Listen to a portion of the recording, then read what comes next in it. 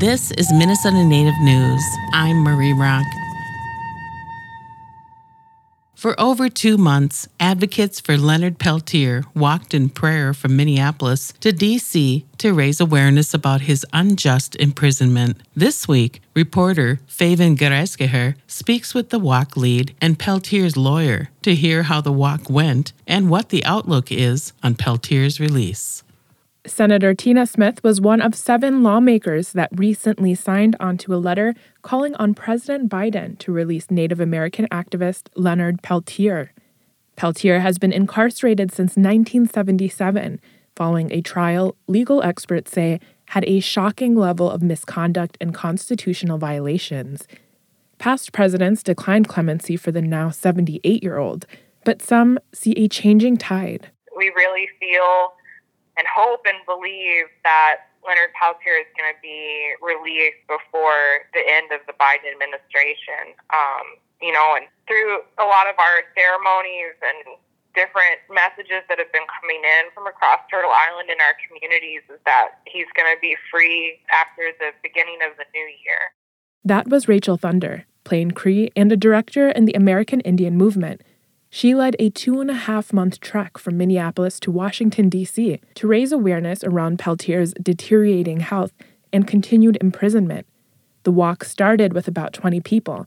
By the last mile, there were several hundred, according to Thunder. I think it's going to take a minute for it to set in because it was such a huge undertaking. And, it was just really beautiful, really, to see so many people come from all over Turtle Island, from all over the States and Canada, and even internationally, under that one united request of clemency for our elder. An ending rally at the Lincoln Memorial featured speeches from various Native leaders, and notably, one of the U.S. attorneys that put Peltier behind bars. Over the following few days, advocates met with U.S. lawmakers. Peltier's attorney, Kevin Sharp, said they had a receptive audience. I did not leave any meeting, regardless of who I was talking to, where at some point their mouths weren't open going, oh my God, I did not know this. And, there is a narrative. If they did know it, they might only know the FBI version. And there is a version that the FBI has been touting for decades that is nowhere close to the truth. The former federal judge has been pushing for clemency since taking on Peltier's case pro bono about 4 years ago.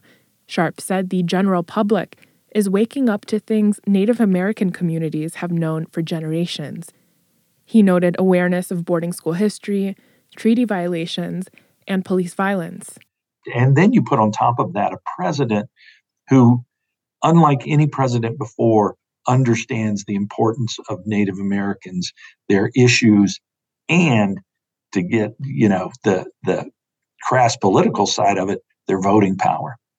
Right now, it's the Electoral College with states as close as they are, with winning and losing a state, turning on 20, 25, 30,000 votes. All of a sudden, that Native American vote wins and loses the White House. Sharp explained Peltier's clemency petition is one of tens of thousands still under review with the Department of Justice.